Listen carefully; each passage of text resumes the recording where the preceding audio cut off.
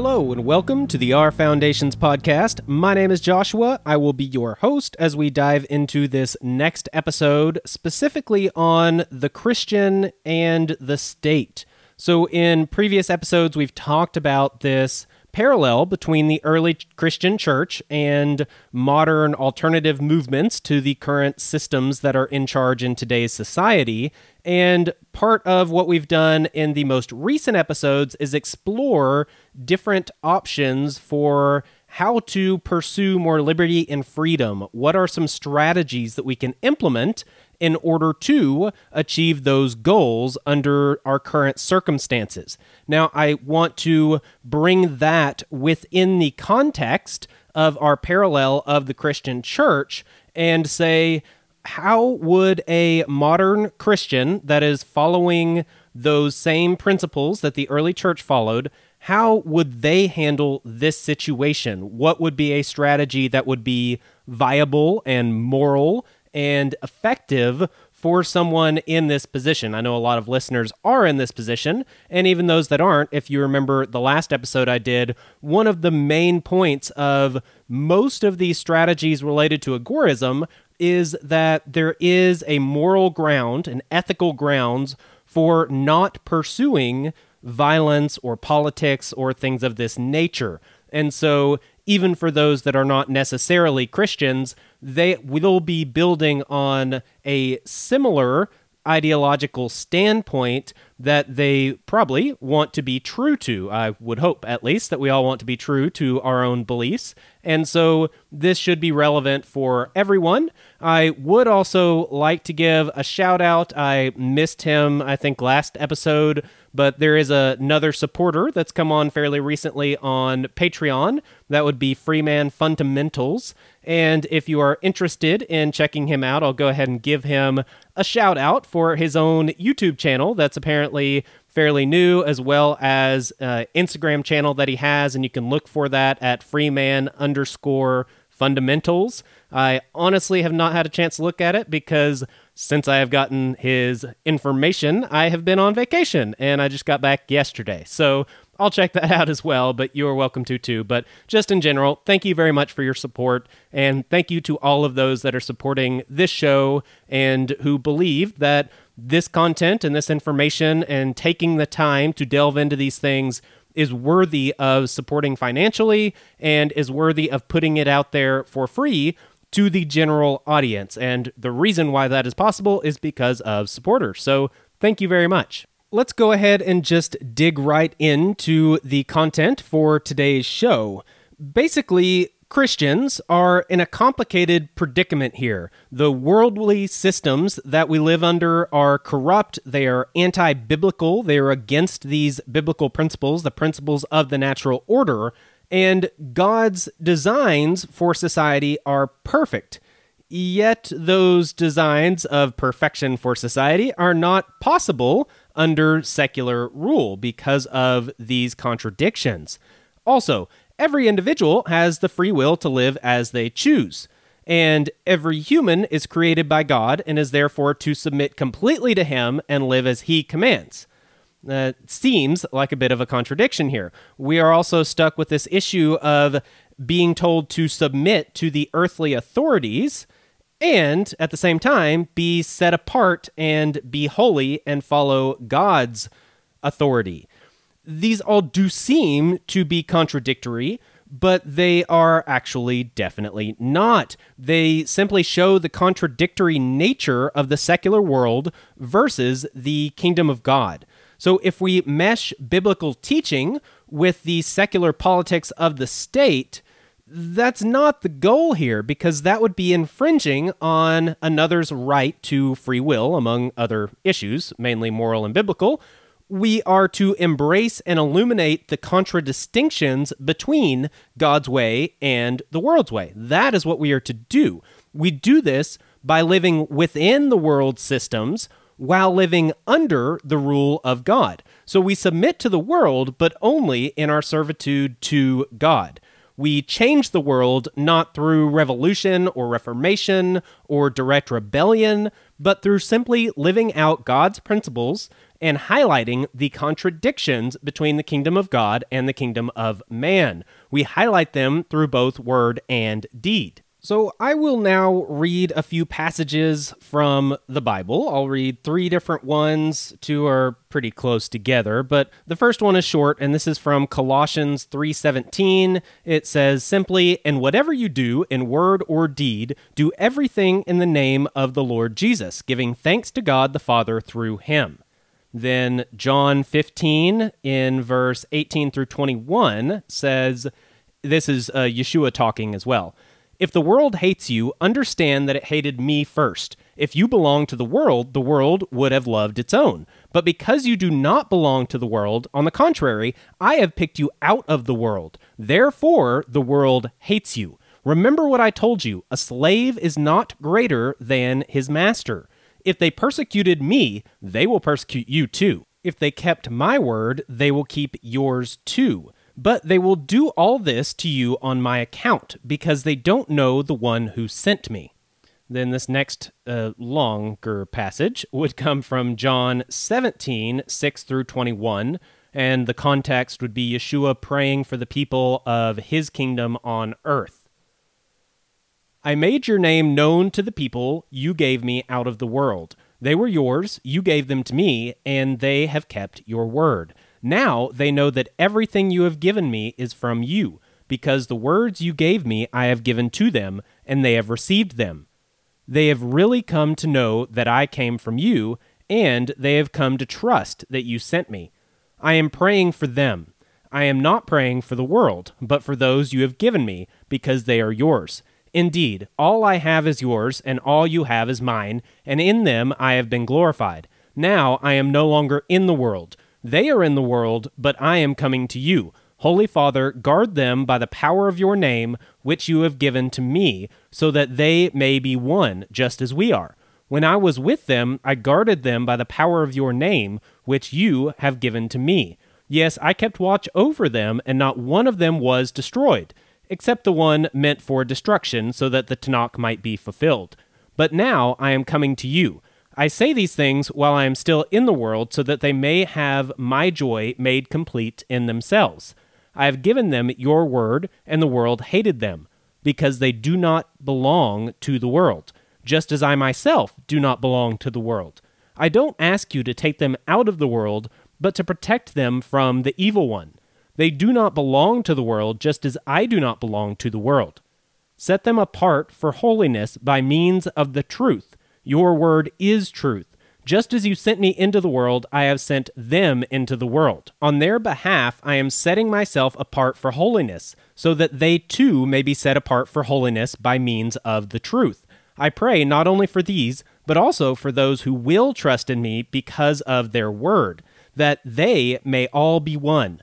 Just as you, Father, are united with me and I with you, I pray that they may be united with us, so that the world may believe that you sent me. So I think these passages do state pretty clearly the difference between the world and the people that are chosen by God, or that are God's people or have dedicated themselves to God, however you want to phrase that, basically Christians. There's a difference between Christians and the world. While Christians are in the world, they are not of the world. And when Jesus is talking and praying for his people, for the people of God, he's specifically saying that he's not praying for the world, not praying for all humanity. He is praying specifically for Christians for this prayer in particular. And so there is a definite difference between the world and Christians. As Christians, we are to truly live differently. We are to take care of our bodies because they are the temple of Christ. They are also shared by others both directly through something like marriage, where the two become one, and indirectly, such as in service to other people and using our talents, our skills, our bodies to help others.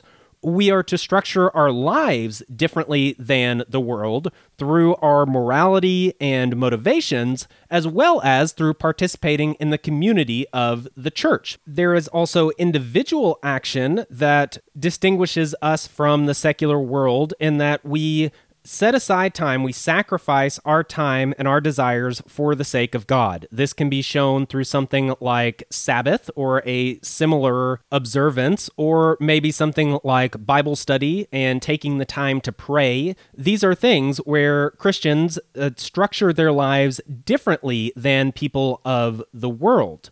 We are to honor God through our minds, both passively and directly, by being careful what we allow into our minds, managing what we think about, and being intentional with what we dwell on. So it's not just our actions, it is our minds as well and our thoughts. You take every thought captive.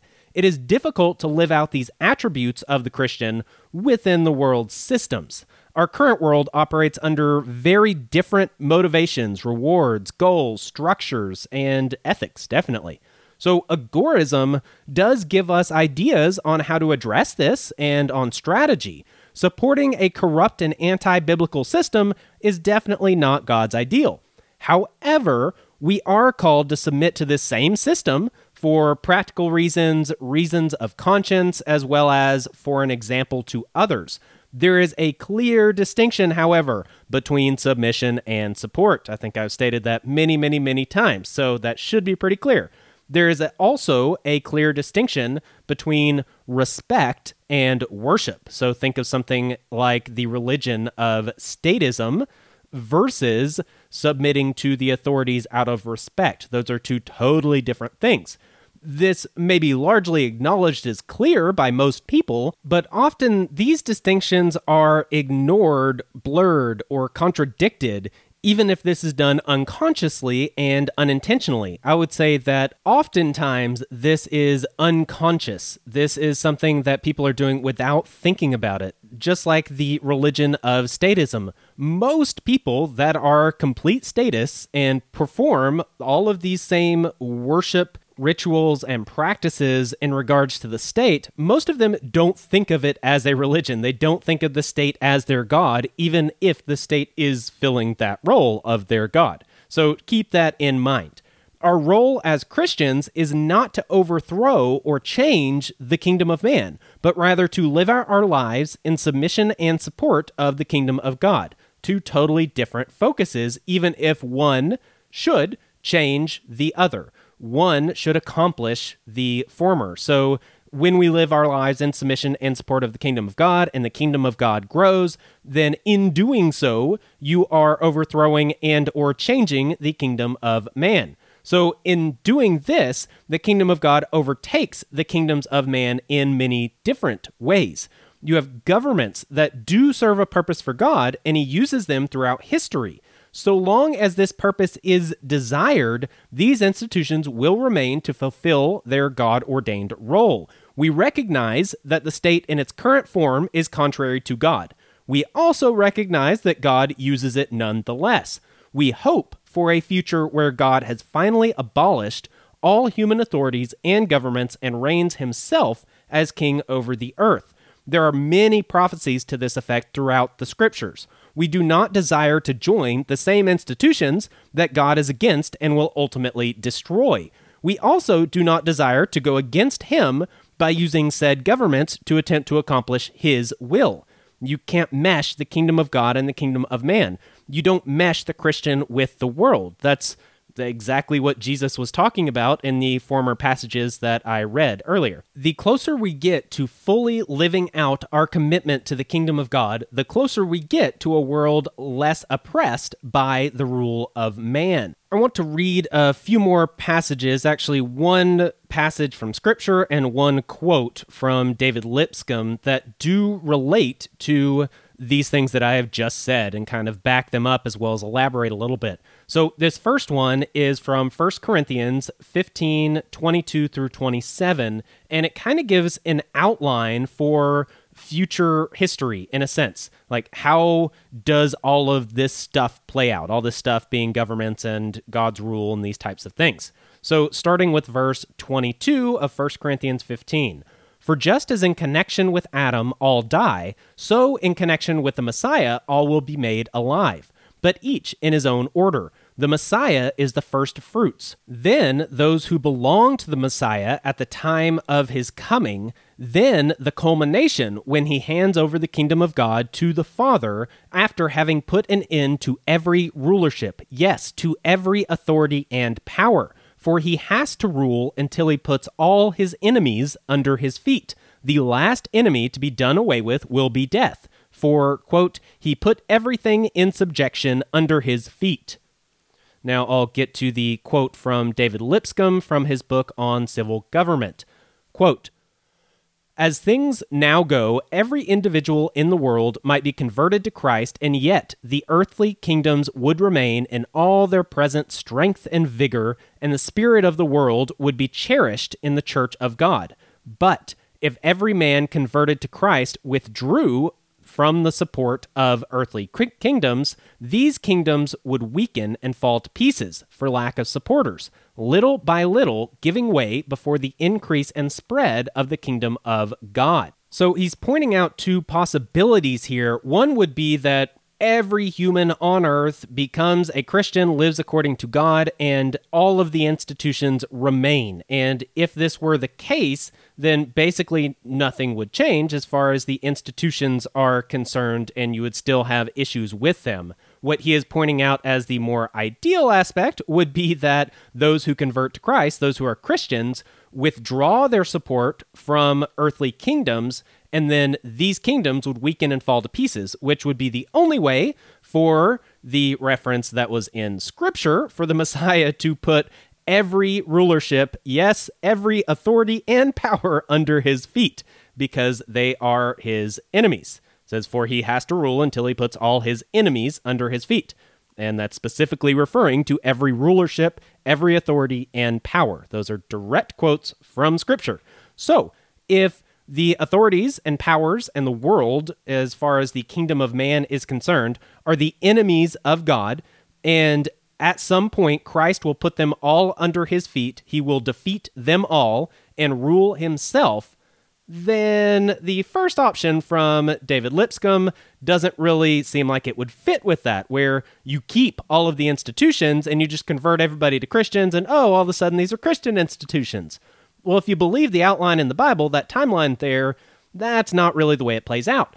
But if you follow the second half, which is more in line with things that we have been discussing on this podcast, then you can achieve that timeline, and it actually fits very well. Whereas people filter into the kingdom of God and following these principles of the natural order, then little by little, they are withdrawing their support and participation in the world, in the kingdom of man.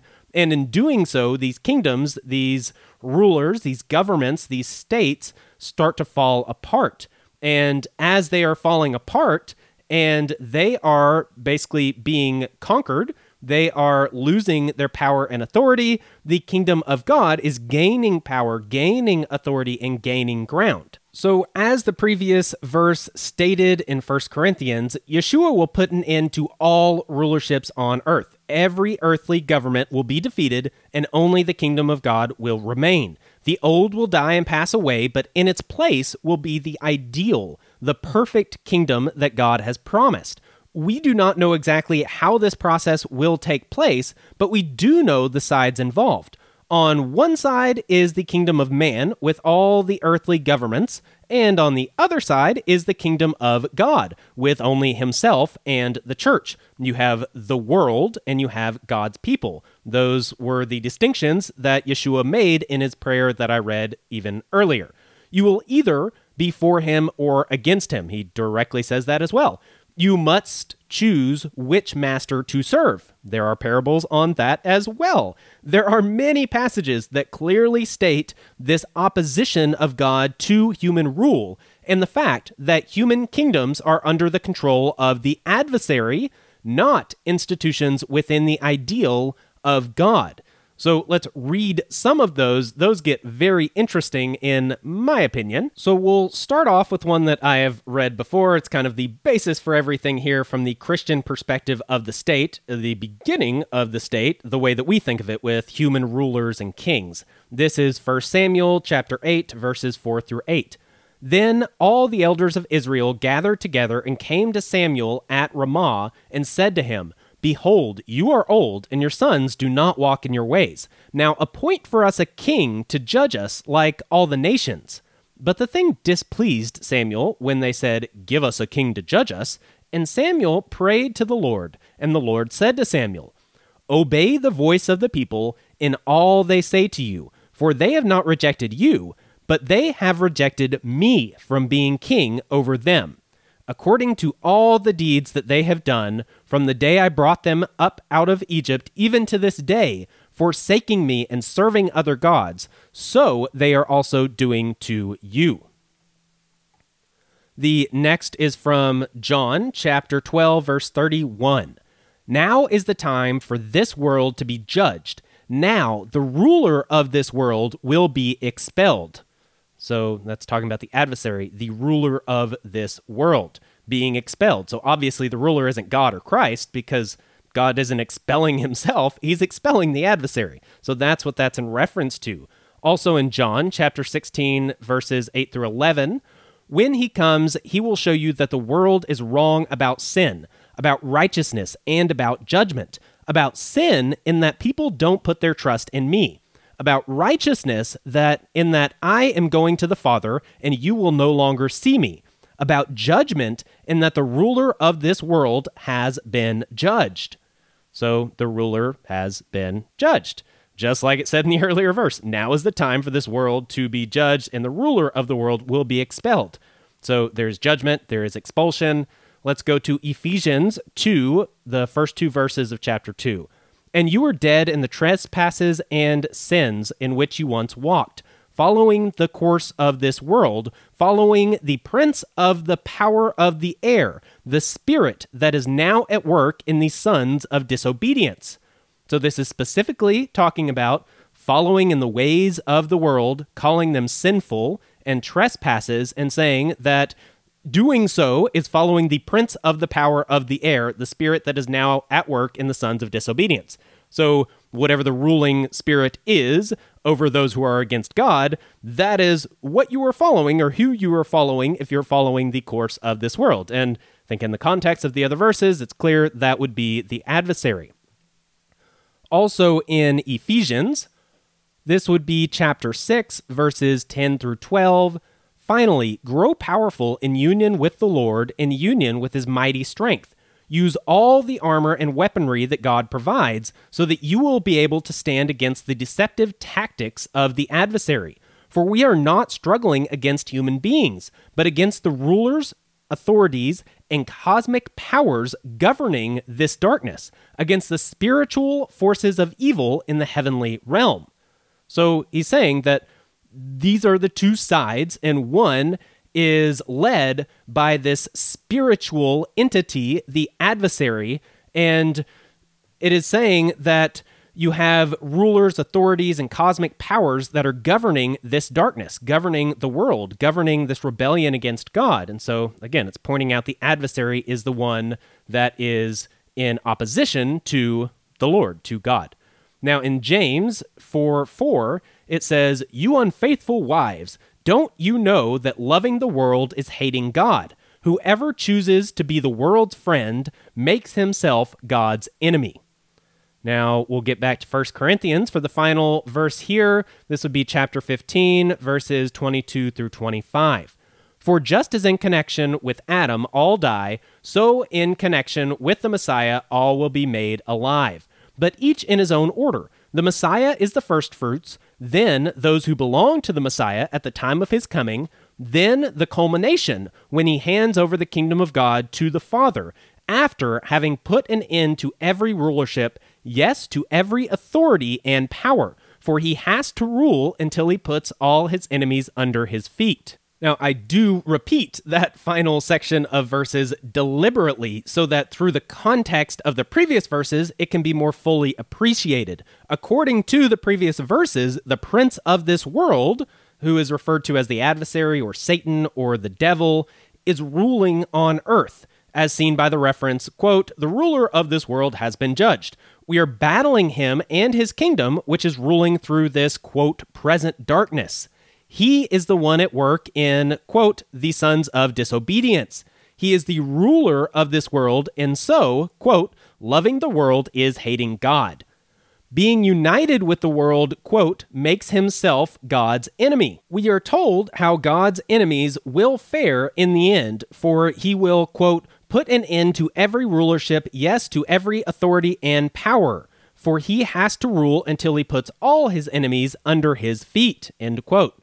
Satan rules this world through the kingdom of man. To partner with him is to be against God. There is a comparison that David Lipscomb, who I quoted earlier, that he makes that highlights more on this question of how Christians should treat the state. And this is through a comparison of hell to human government. So there's this aspect that I did bring up earlier in this episode where I mentioned how God uses earthly governments for his will. And there are many references to this. I actually didn't read them. I probably either have or will in the future, but there are instances where God talks about the king of Assyria or the king of Babylon or these other groups and leaders who are definitely against God and his ways, but God refers to them as the sword of his wrath or even as his shepherd or as his staff. He's saying that he is using these kings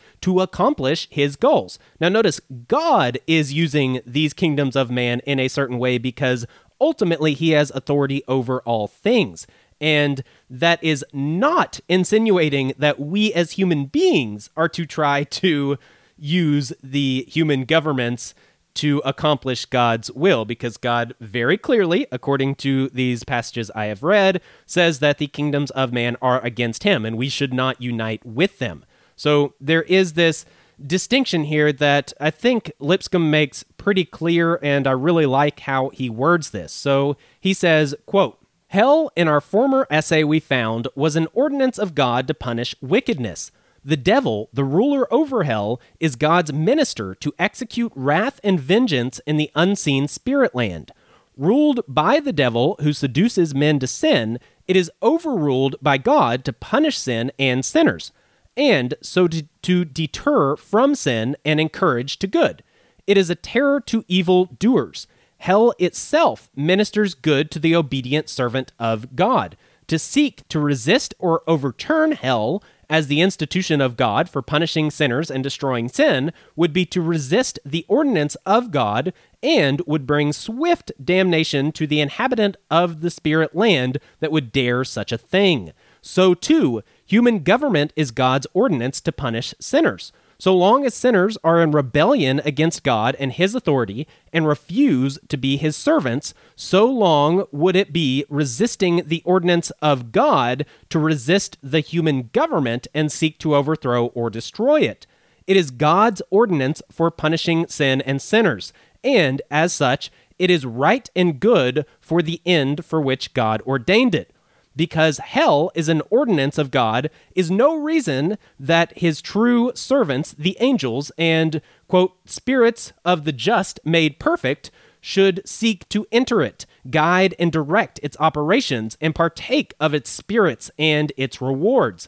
No more is the fact that civil government is an ordinance of God, a reason why his children on earth should enter into and carry forward the operations of civil government, drink into its spirit, and partake of its rewards. It was not ordained for them, but the, quote, lawless and disobedient, end quote. This would probably be a reference to at least the concept in the earlier scripture I read about the spirit that is now at work in the sons of disobedience. I've got one last interesting short quote here from Tertullian, and he said, quote, "The Caesars themselves would have believed in Jesus Christ if they had not been necessary for the world, or if Christians could have been Caesars," end quote.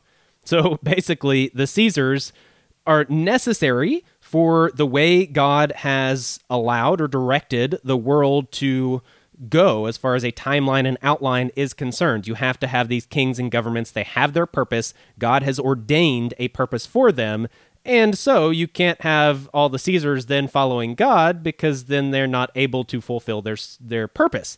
Just like you can't have Satan as an angel of light, because then he wouldn't be able to fulfill this role of heading over hell, which is an ordinance that God has declared for a specific reason. But you also have the problem with the Caesars, where a Christian can't be a Caesar, at least according to Tertullian, and that would be something that a lot of the very early Christians, the early church fathers, talked about quite often, that either a Christian can't be a magistrate, or if someone was already a magistrate and converted to Christianity, then they would be required to leave their role as a political magistrate and instead pursue something different that was in line with the life of the Christian, because it is not in line with the life of the Christian, according to them, to also be a part of the ruling authorities within the kingdom of man.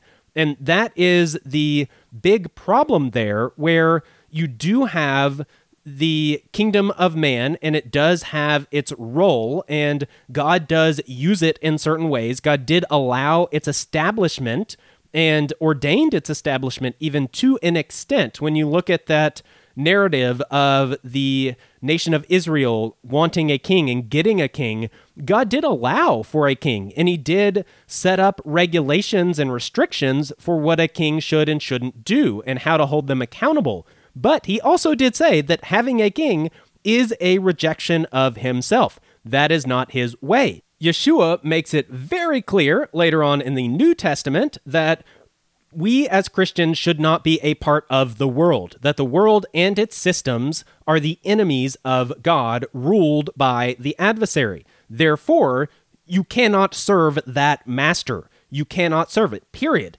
Now, there is this distinction between serving and submitting, between worship and respect, between support and submission. There is a definite difference there. So while we cannot serve the master, being the adversary, being the one that is over the kingdom of man and over the world, so to say, the rulers and authorities in this present darkness, we cannot serve that master. We cannot support that master, but we can submit to the role and authority that God has given that master and those systems in this present darkness. We can say that, yes, God has established something, and he is allowing it to play out for his own purposes that are probably much grander than anything that we can fully comprehend. Therefore, we are not going to directly go against what God has set up here, even if that does mean negative consequences to us. You could think of something like controlling the weather. Would us as Christians, or people that are following the natural order of things, would they want to be in complete control of the weather and control weather manipulation and these types of things? Well, no, that wouldn't really be in line with the natural order and with the way that God has established things to work on earth. However, that comes with the consequence of natural disasters that we do not control that end in death and destruction, and that is a negative thing. Same with states, same with the role of hell as described in the Bible there. There are many aspects of this where there are things in this world. There is sin in this world. There is free will, meaning there are two choices, meaning one is God and one is not. As long as you have a choice that is not God and not according to his principles, there are bad things. And if you allow those bad things to exist, there will be bad consequences from those bad things. That just makes sense. But then to say that, oh, we are going to use these evil institutions for the good of God and it's going to be great. Well, no, that's not even their role. Their role is to play a specific role within this physical world that we live in, given the sinful nature of this world and all of humanity. It has a role. Again, the state would not be able to accomplish its role if all of its members were Christians living according to the principles of God, because they wouldn't be able to lie, to cheat, to steal, to kill, to do any of these things that a state necessarily has to do. That's kind of the purpose of a state. That's what it does. And it cannot do that if it is directly following God. So what God does is he allows those who choose a different path to then fulfill a role that is necessary for his timeline and his outline of history, and that is what's going on here. So we should not try to be a part of his enemies. We should not be a part of these institutions of the kingdom of God, nor should we try to rebel against them and fight against them because they are serving a role. They have a purpose. God has allowed them to be there and specifically said that they are not of him and that they are against him. They are his enemies. So make that very clear that we are living in this world, and I say we as Christians within this world, this present darkness, this system of the kingdom of man, we are living in this world in a way that does not go against what God has established, but also does not support things that are against God, which makes it kind of difficult. So that's where we get into this idea of, I guess what I have called in the past, Christian agorism, of how do we apply this strategy, these principles to the world, but as Christians from this biblical perspective. That, I believe, is fairly similar to the original church and how they handled things, but it is not something that we would probably recognize within local churches of modern times. So how do we apply that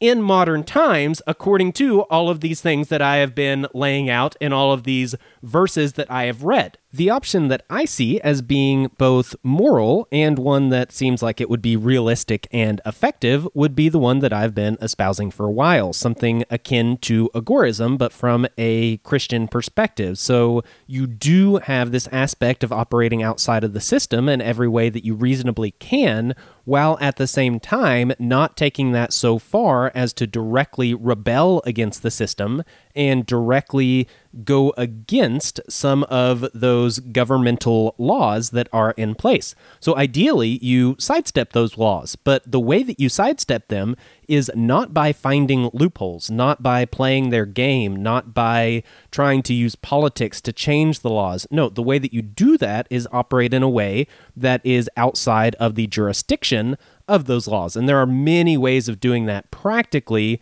and hopefully I will be getting into some of those probably in the next season. We'll see, but one of the main points is just that you are taking action towards these goals. You need to actually be taking steps and taking them in a practical way, in an actionable way in your own life to build that community, to build out these systems, to operate within these systems, and even have the ability to operate within these systems. There isn't the opportunity to operate in alternative systems if there are no alternative systems. So building out those systems, that's a very crucial part of being able to operate in those alternative systems. And again, with the church, that's the idea of the church. So ideally, I would think, at least according to my interpretation of the original biblical perspective, that biblical worldview of the original church, the ideal would be that the church is this alternative system and that the church does build out these alternative systems, not only for themselves,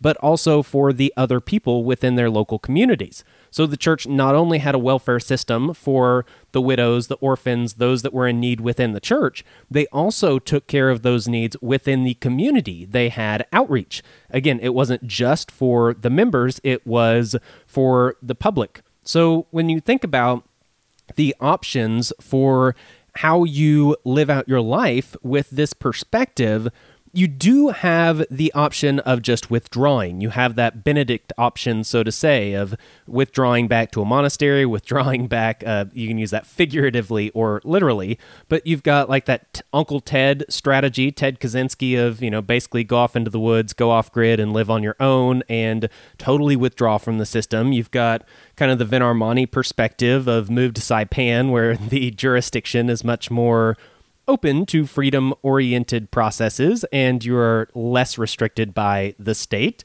There are lots of options like this, but when you look from a Christian perspective of the early church, I would say that your role is to be a light within the world, to be a light in this present darkness.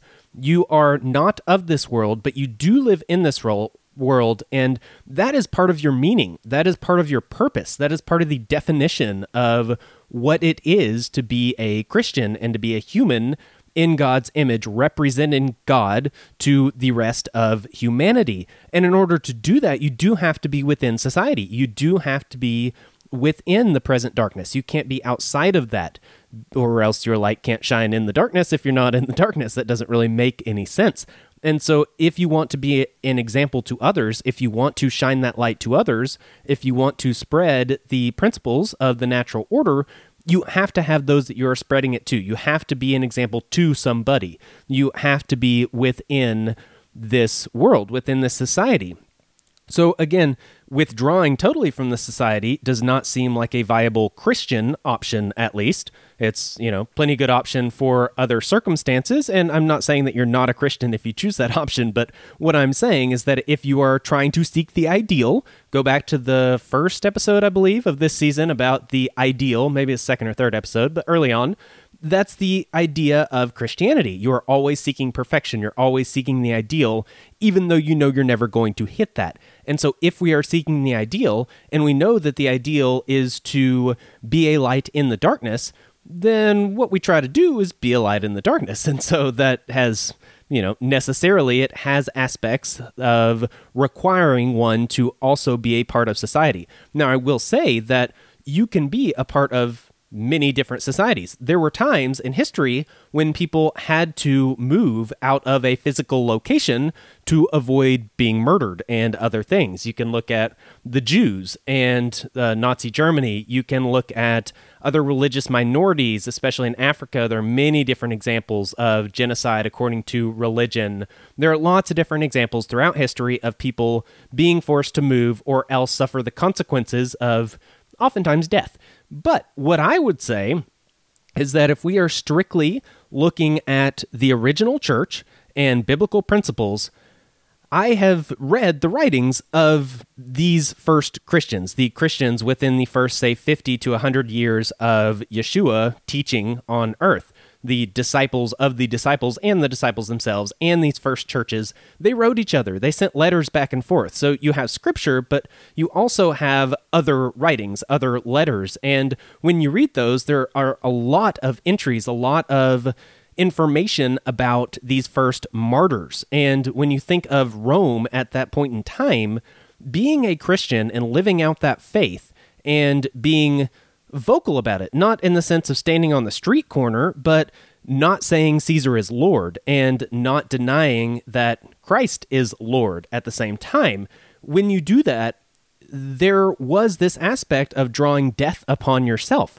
There were martyrs in this early time. And what did Christians do? When people joined the Christian movement, when they joined the way, did they exit the Roman Empire? Well, no. They stayed within the Roman Empire, stayed within their town, within their village, within their city, and started a church and grew that movement out. And when there were martyrs, what it did is it highlighted, go back to the beginning of this episode, it highlighted the contradistinction between the kingdom of God and the kingdom of man. These Christians were being persecuted and were being killed and were being tortured and all kinds of things for the sake of something that was pretty obviously morally correct. They had the moral high ground. They weren't doing anything wrong. They weren't harming people. They weren't doing anything where they were using force or coercion to make somebody do something in any way. There's no crime being committed other than having their own personal individual beliefs. That's it.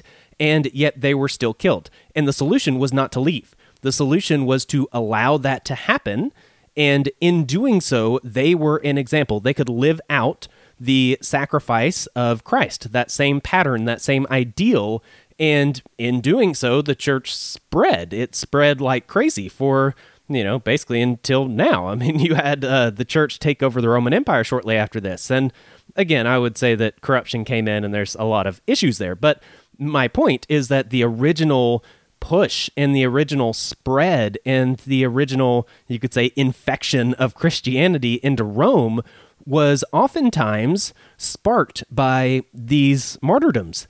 And that was a part of that. If the Christian movement would have just left and isolated themselves, like they rightfully had the ability to do. No one would have thought less of them for not wanting to die and moving out of the city or an empire where their lives were threatened for just meeting together and believing certain things. But if they did that, the outcome would have likely, we don't know for sure, but likely that would have been very different. The movement probably would not have spread in the same way. It wouldn't have been like a fire sweeping through that region.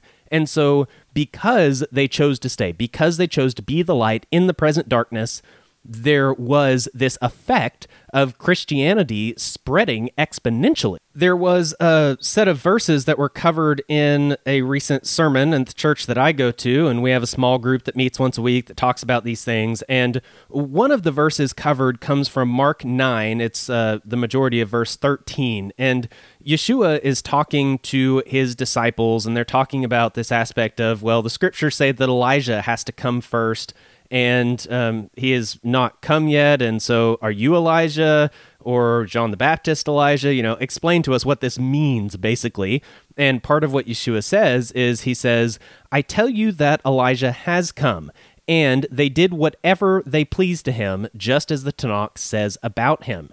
And so basically what Yeshua is saying is that in just before this, he says that John the Baptist is Elijah, and he says that at other times as well. So whether that's literal or what most people would believe would be that that is figurative. John the Baptist played the role, the model, the pattern of Elijah, and he was a foretaste of a future event and another example of probably the last prophet, so to say, in the same pattern of Elijah. And Yeshua, the way he explains it is that John the Baptist is Elijah. So I guess you could go with something similar to reincarnation, but most people do not. But the idea is that John the Baptist is Elijah. And so what he's saying is that the people did what pleased them. They did whatever they pleased to this prophet, to John the Baptist. And what did they do? Well, number one, he was arrested for speaking out against the local ruler for marrying, I think it was his brother's wife or something like that. There's some sort of infraction there with marrying a family member, and that was morally wrong, and he did not shy away from saying so, and he got sent to prison. And then what happened? Well, that ruler had a young woman who danced for him and was so pleasing that he said he would give her whatever she wanted. She asked her mom, and basically her mom said, hey, we want John the Baptist's head on a platter, and they killed him. So not only did they kill him, but they also had thrown him in jail for reasons that he was morally in the right on. And the final death blow, they had tried to kill him earlier. Many different people did, but the ruler did not want to kill him because they thought that he was a prophet of some kind or something similar, which, we say that he was according to the Bible and Yeshua. But what ended up happening was he died for reasons that were not really any fault of his own. It's not like he did something or committed a crime and therefore then they executed him. It was this random side story where the king promised something that he shouldn't have. You're not supposed to give an oath. That will come up in Yeshua's teachings as well. And with that, he ended up dying. And so one of the points here, and one of the points in some of the earlier passages that I read, was that the world is run by the adversary. That is who runs this secular world, this secular culture, the kingdom of man. All of these things are run by the adversary. And you have these two camps. You have the kingdom of man, the kingdom of God.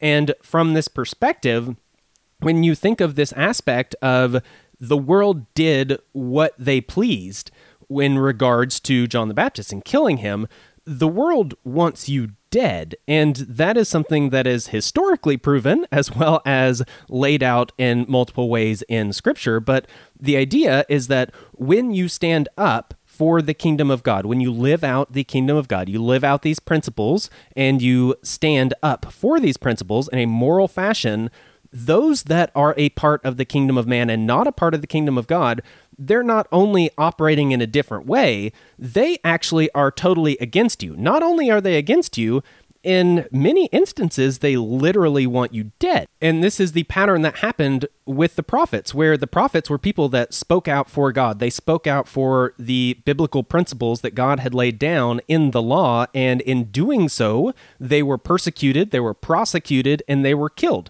That is what happens. And you even have this kind of playing out in modern times with the whole COVIDian narrative, where you have some people, and I have people that I know directly, that have this opinion that if you do not follow the mainstream narrative and you do not do the things that the mainstream narrative says that you should do, such as the shot and other things like that, then you deserve to die. And natural selection should take you out, and the world will be better off for that. And I have seen and heard people say those things in many different forms and formats, but that is the idea. That is a narrative that is fairly mainstream right now, where one group wants the other group literally to not be alive anymore. And then there's also that figurative aspect as well, like we talked about with the Church of Woke and it being basically a death cult, but that death is not always a physical death.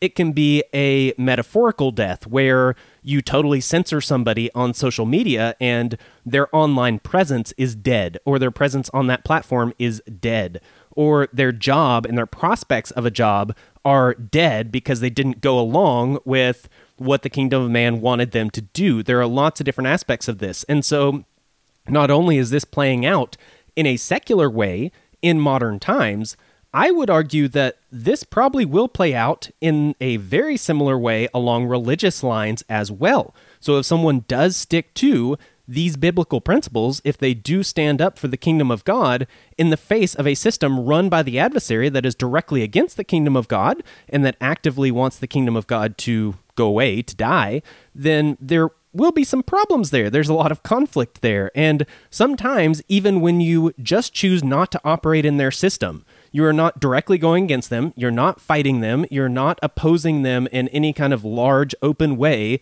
you're just not participating. Even just doing that, just like the original church, that can still bring a lot of animosity. That can bring some direct opposition. There are plenty of people, and again, I know people like this as well, who feel offended, they feel judged, they feel threatened by those of us who might have religious beliefs, and specifically like Christians who have a certain moral principle that they live by and set of ethics that they believe are right. And so some people feel just automatically offended. You don't have to say anything to them. You're not actually talking to them in any way, but they're just around you and they know that you disagree with their lifestyle. You disagree with some things that they do. So they just automatically feel judged. They automatically feel threatened and offended. And what do people do when they feel threatened and offended and judged? Usually they lash out, and that does happen. And so you have this dynamic playing out in many different ways, and I think we will be seeing that more and more as time goes on. So being ready for that, being aware of these things, knowing some of these dynamics that are going on in the background can be very helpful and is a definite good thing to be aware of. So with that, you've got this aspect that I've talked about in this episode about the Christian perspective, Christian agorism, so to say, or something along those lines, how the Christian should operate under the state, given biblical principles and given the other things that we've discussed on the show. So you've got that aspect. I talked in the previous episode about basically secular methods for basically living according to voluntarism ideology, the non-aggression principle, something along those lines, a moral stance.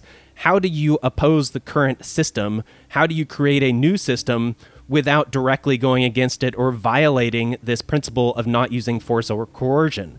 I also had that discussion with Pete Quinones, and if you listen to that interview, we discussed the two options of either using a political strategy or using more of a community-focused agorism strategy, and the pros and cons of those, and I argued that outside of a moral context. And then I brought in the morality and ideology to talk about all the secular different strategies that are implied by that and that people have used. And now I have laid out the Christian perspective on that. And so now we will move on from there in the following episode. So I will wrap up here. And basically, I'll just end us by saying thank you very much for listening. thank you for your support. Thank you for ratings, reviews, financial support, feedback, emails, messages, all of these things. Thank you. I really do appreciate that. Let me know if you have any questions, any comments, any concerns. Please feel free to email me at rfoundations@protonmail.com, and I will continue to follow this train of thought in the next episode and for the rest of the season. Let me know if you have anything in particular that you really want me to cover. Those of you who are supporters on Patreon or Subscribestar, then definitely make use of that perk if you so choose. And if you have a specific question or topic that you really want me to address, I will do that for you. For those who are not financial supporters, I will also try to fit that in as long as I can. So feel free to send me a request, ask me a question, request a topic, anything like that, and I will try to reach out to you, or I will try to address that on the show.